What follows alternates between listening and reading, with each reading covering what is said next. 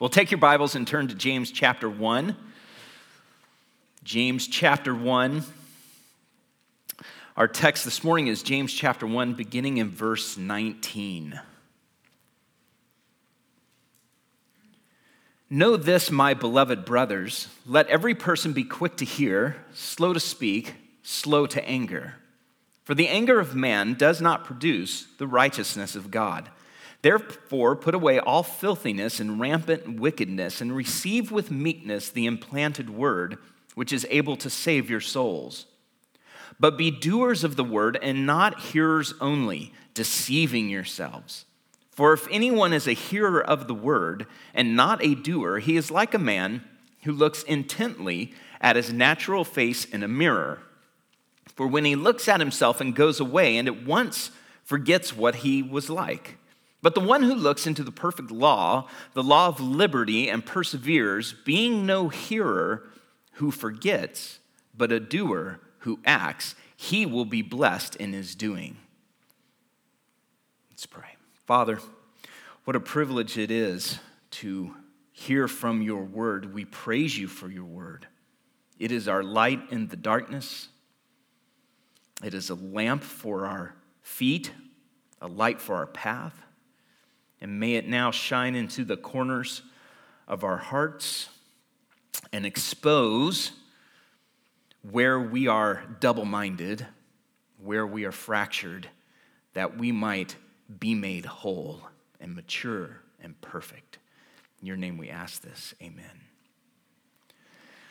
And we know that James writes this letter to confront these fractures, this duplicity or hypocrisy in our lives. It is a kind of hypocrisy that says one thing but does another, that makes a claim but lives a different way. It speaks one thing but treats others in ways that are inconsistent with what we claim to believe. James captures this kind of life with the word double-minded. And so far, James has made it clear that God brings trials into our lives to refine our faith, to purify it, and to make us whole, to make us perfect, to make us without flaw. And so our responses to trials reveal just how double-minded we are. And all of us have these fractures. All of us have these divisions in ourselves. All of us are double-minded to some degree. That's why we still need to be made whole, perfect. God, on the other hand, is the Father of lights, in whom there is no shadow of turning, no change. That is, he is perfect. He is without flaw in his being. He is without flaw in his character. And that's why verses 17 and 18 display God as the Father of lights, perfect in every way. And these verses end the first part of his letter. The second big part of James's letter starts here in chapter 1, verse 19, and it will run all the way to chapter 3, verse 12. And it has 4 sections. And each of these sections makes an argument that exposes our double-mindedness. These 4 paragraphs, large paragraphs or sections, shine a light on our double-mindedness, on these fractures in our lives. The first one, and you can see the breakdown here, the first one begins here in chapter 1, verse 19, know this, my beloved brothers. The second begins in chapter 2, verse 1, my brothers. The third starts in chapter 2, verse 14, what good is it, my brothers? And the last begins in chapter 3, verse 1, not many of you should become teachers, my brothers. So these 4 sections are 4 arguments really that parallel each other. James is not building. He is using 4 parallel arguments to expose this double-mindedness in us. He's exposing the same problem. And his first topic is the word of truth. Beginning in chapter 2, verse 1, it's the issue of partiality.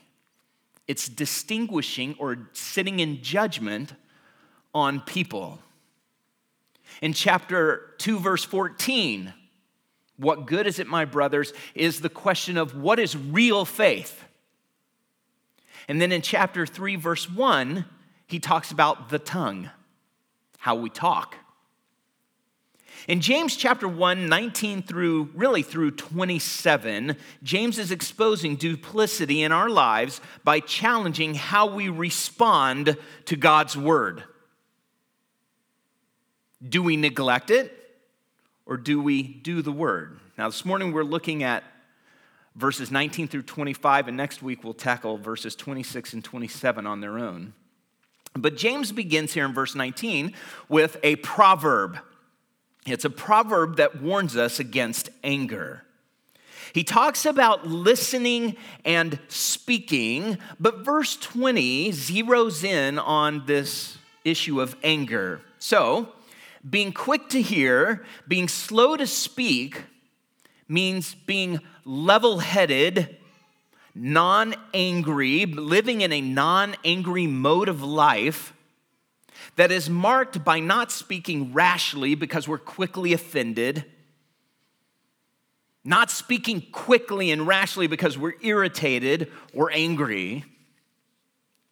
And being slow to anger means that when we encounter injustice, when we encounter unfair treatment, when we encounter misunderstanding or disagreement or competition for something that we want, we have a really long fuse. So long, in fact, that anger never erupts unless it is righteous anger, indignation. And the reason given in verse 20 is that the anger of man does not produce the righteousness of God. Producing the righteousness of God here means living in a way that is consistent with God's righteousness. Righteousness is the opposite of evil, it's the opposite of wickedness. And it includes God's exercise of just rule over right and wrong.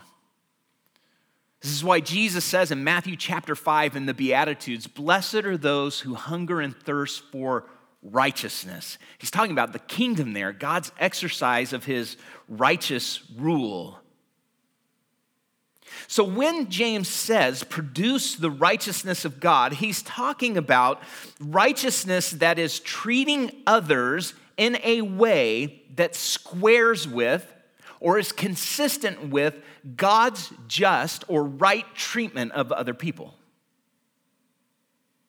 Our anger cannot produce a life that squares with God's righteousness. It cannot produce a life that pleases him. We cannot live in anger, in bitterness, in resentment, and claim spiritual maturity. We cannot live in anger and think that we're growing in righteousness, that our love for God is growing, or our love for others. The issue of anger, by the way, is one that James will confront several times in this letter. I believe it is part of the reason that he writes. Anger, conflict. We'll see it again. To understand then why producing righteousness is so important, though, we have to look back at verse 18. This is how James ends one subject before starting something new in verse 19. He says, "Of his own will, he brought us forth by the word of truth, that we should be a kind of first fruits of his creatures." God has brought us forth by his own will to be the first fruits of his creatures. So here's the progression in James' thinking. Because God has brought us forth through the word of truth, we are people who are compelled to produce God's righteousness. How do we do that? Verse 21, by receiving the implanted word. Well, how do we do that? Verse 22, by being doers of the word. So this morning I want to give you a two-step response to the word of truth. A two-step response to the word of truth so that your life will produce the righteousness of God, so that you can live righteously. Receive the word and be a doer of the word. First, verse 21, receive the word. This presence of anger, this need for righteousness, call for action. Therefore, put away, or throw off, shed. Not just anger, but all things. But his focus is anger. It's everything that belongs to our old lives before God gave us new life by the word of truth. But he is still focusing on anger. He still has anger in mind. And he's describing anger here as filthiness. This is dirty, offensive, what we would say, gross. Shed it, throw it off. It's something that can't be tolerated. Rampant wickedness conveys the idea of an ongoing battle. Perhaps you've been to the fair or carnival, you've played the whack-a-mole game. It's a thing where you take a mallet, the little moles pop up out of the holes, and you whack one, and every time you do, one pops up over here. And you got to whack that mole, and you got to whack this, called whack-a-mole. Whack, whack, whack. That's what the fight against sin is like.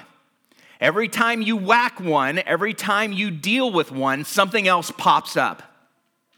And until we're made whole, until we're made perfect, that is life. That is resisting sin. That is putting off or throwing off rampant wickedness because it's always popping up. To win requires ongoing work and an exertion of the will. Put it away. Usually when the New Testament uses the put away or put off imagery, it adds as the alternative to put on. For example, in Colossians chapter 3, verse 8, 9, and 10, Paul says, put them all away, anger, wrath, and he lists a bunch of things. And he says, you have put off the old self, and you have put on the new self. And because you've put on the new self, put on then, or clothe yourselves with compassionate hearts, kindness, humility, meekness, and patience. That is a vivid picture of transformation. And our efforts, our responsibility to cooperate and participate in what God is doing in our lives to continue to transform us. But James, instead of saying put away and put off and then put on, he says put away, put off these things, and instead receive. Receive with meekness the implanted word. So put away and receive. The implanted word, in its most narrow sense, is the gospel message. And we saw this last time when we were looking at verses 16 through 18. The word of truth. This is the message of truth. This is the gospel. But in a broader sense, it's all the teaching of Christian truth that comes out of the gospel. All of its implications. It's talking about a body of truth teaching. That is the word. James is writing, remember, in the early days of the church, there is no New Testament. In fact, I've even suggested that James is the first Christian literature, that it's the earliest. Though the Gospels record things that happened earlier, James is actually the first Christian document. And so the Word is the Old Testament plus the apostles' teaching that clarifies the meaning of the Old Testament. That is the Word. Even before it is all written, what would become our New Testament. This word implanted, this word is implanted in you. The word has taken up residence in your life. It has brought us forth, it has given us life, and now it has taken root. That's the idea. James is saying that God has fulfilled his promise in Jeremiah 31:33. I will put my law within them, and I will write it on their hearts, and I will be their God, and they shall be my people. This is the implanted word. So the word is an inseparable part of our new life. We have access to that word, and we have new hearts that enable us to know God and obey him. And James is saying, receive that word with meekness. We do that when we submit to it. We do that when we cooperate with its work and its presence in our lives instead of resisting it or undermining its work. Meekness, we think of meekness as weakness. Meekness is the opposite of angry. Anger is selfish, ultimately, and we're going to see that in James's letter. Anger is selfish. Meekness is selfless. Because this implanted word is able to save your souls, receive it. The implanted word is able to complete the ongoing work of transformation. So the word exerts the power of God to begin salvation and to finish it. But how do we do this then? What does it mean to receive the implanted word? How can we cooperate with the word of truth that is planted in us? Now we're getting to the heart of it. This is step one, receive the word. Step two, be doers of the word. Verse 22. So here's the progression. We need to produce the righteousness of God. To do that, we must receive the implanted word. To receive the implanted word, we must be doers of the word and not hearers only, deceiving yourselves. Now notice, okay, this is important. James is not contrasting hearers with doers. James is drawing a contrast between two kinds of hearers. What James is saying is that there are many who hear the word, but there are hearers only, and there are hearers-doers.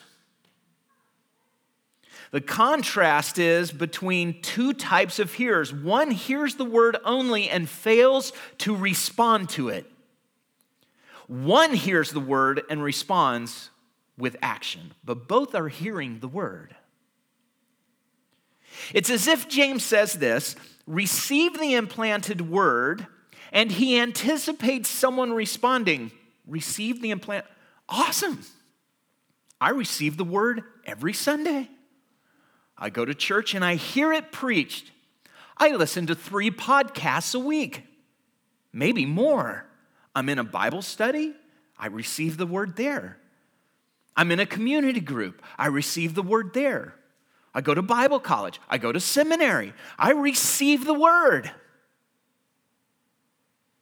James is very clear. Hearing the word does not necessarily mean receiving it. Hearing is necessary. But it is possible to hear only. And if we hear only, we deceive ourselves. We deceive ourselves that we're receiving the word and producing the righteousness of God. But that is not receiving the implanted word. To hear only is absurd. It's absurd to hear the word only and think that you are producing the righteousness of God. And here's how James makes the point, verse 23. For if anyone is a hearer of the word and not a doer, he is like a man who looks intently at his natural face in a mirror. For he looks at himself and goes away and at once forgets what he was like. Now I ask you, what is the point of a mirror? Why do you look in a mirror? Self-correction. You look in a mirror to see what's messed up and what you need to correct, what you need to change. This word intently means purposefully or deliberately. That is, it's someone who's looking into a mirror for the purpose of self-correction. Now imagine that you're at your favorite Italian restaurant, back when you didn't have to be 6 feet apart from everyone and weren't wearing masks. But you're at your favorite Italian restaurant and you have ordered spaghetti and meatballs and the red sauce, and it's good, and you're eating, and you're with some family or friends, and your spouse or your parent or whomever it is kind of looks at you and goes, you got something. It's very clear, subtle, but you got something on your face.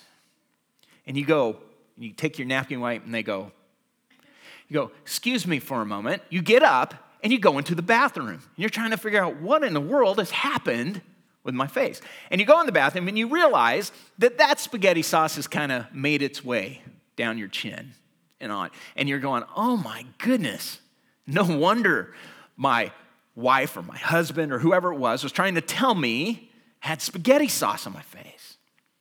And you go, oh, whew, I'm sure glad they told me, and I am sure glad I saw it.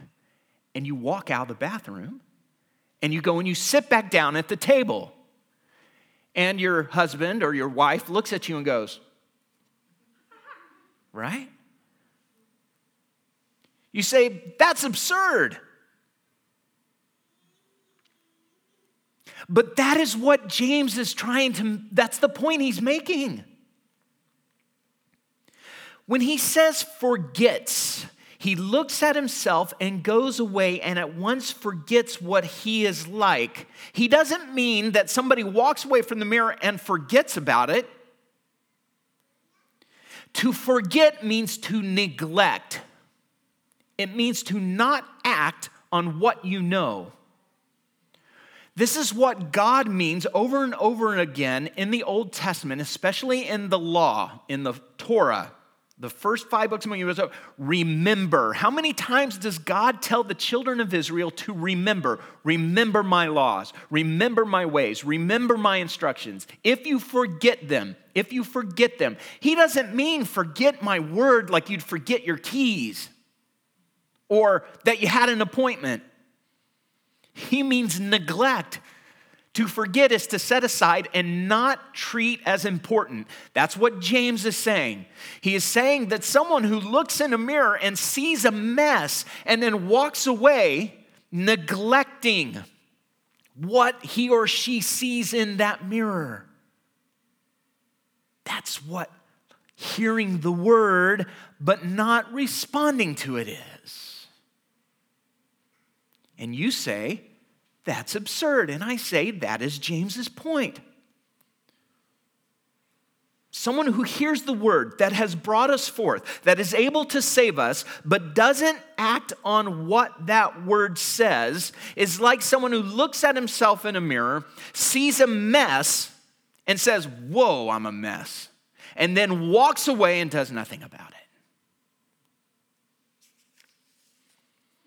Now, wouldn't it seem ridiculous to you if that person congratulated themselves for looking into the mirror?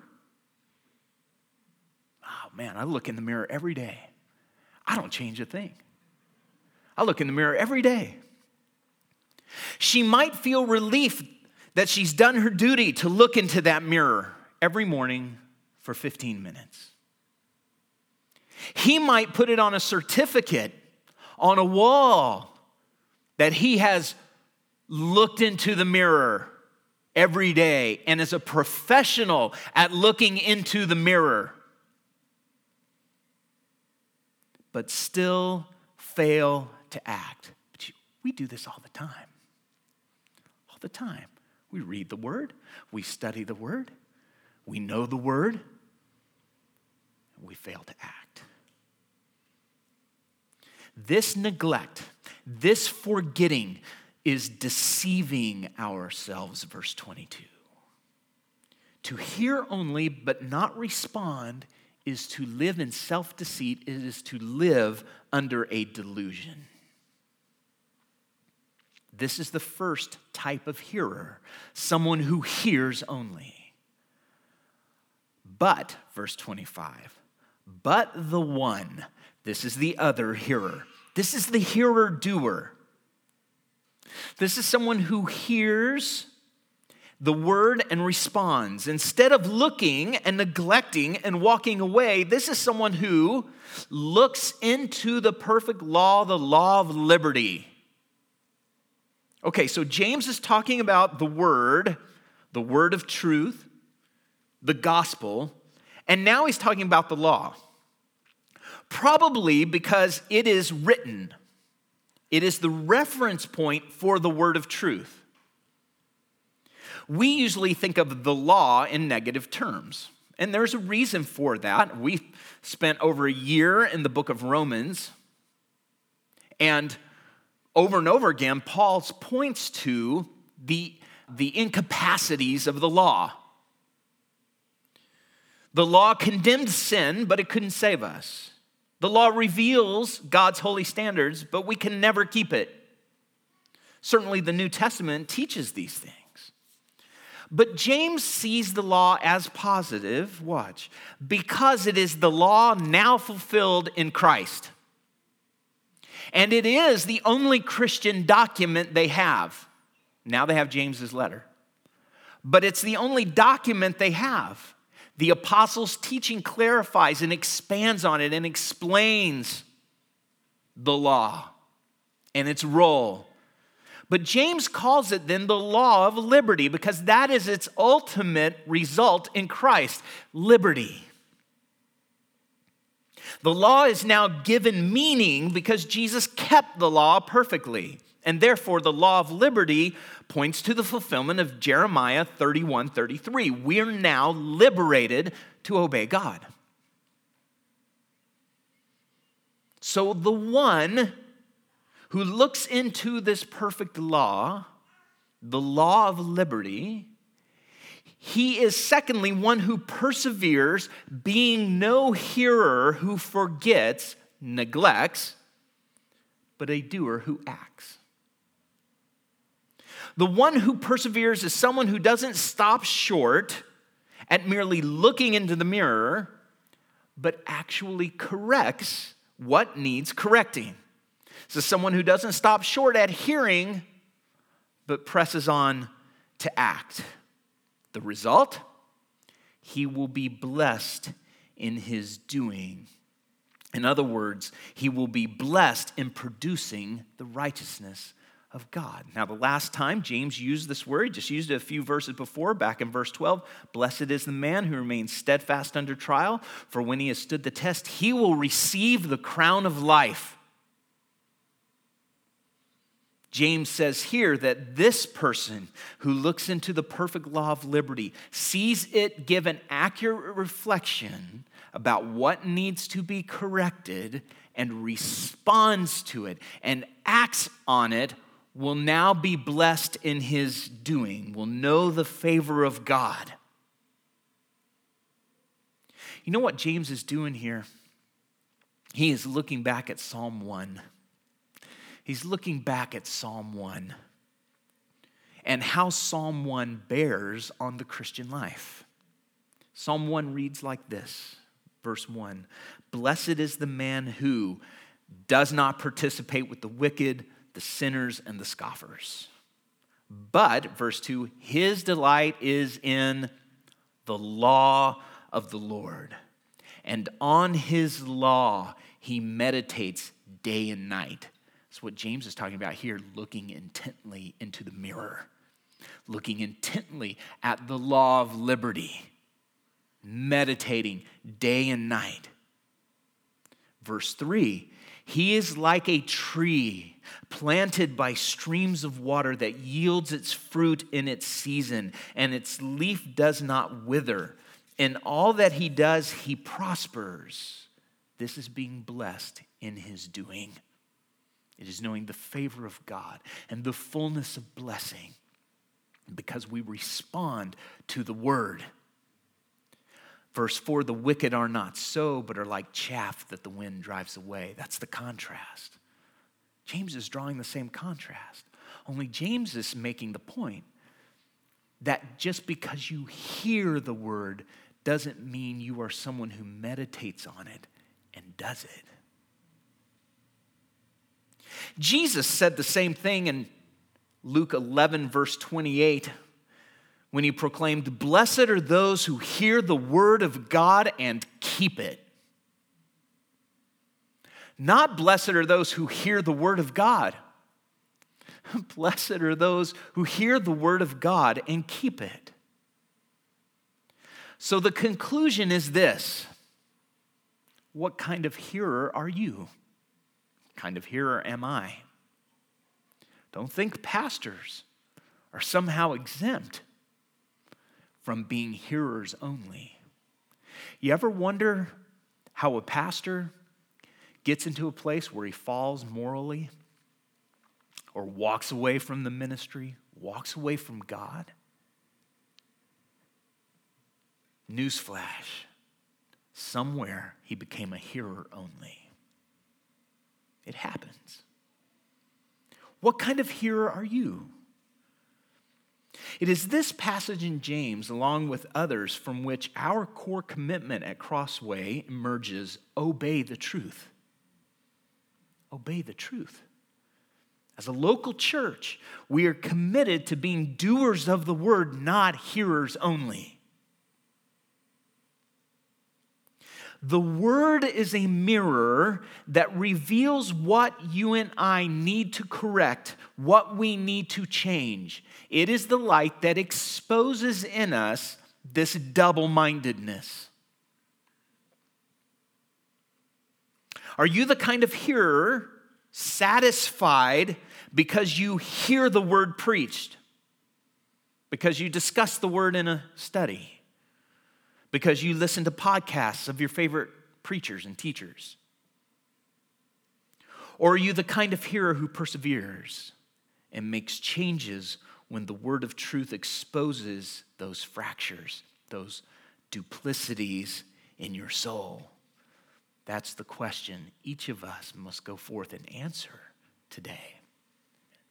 And Lord, by your grace, you will help us to answer it. Lord, help us to see where we have been hearers only. And for most of us, each of us will be able to identify where we've been hearers only as well as doers at times. We're all in different places of our growth and our maturity.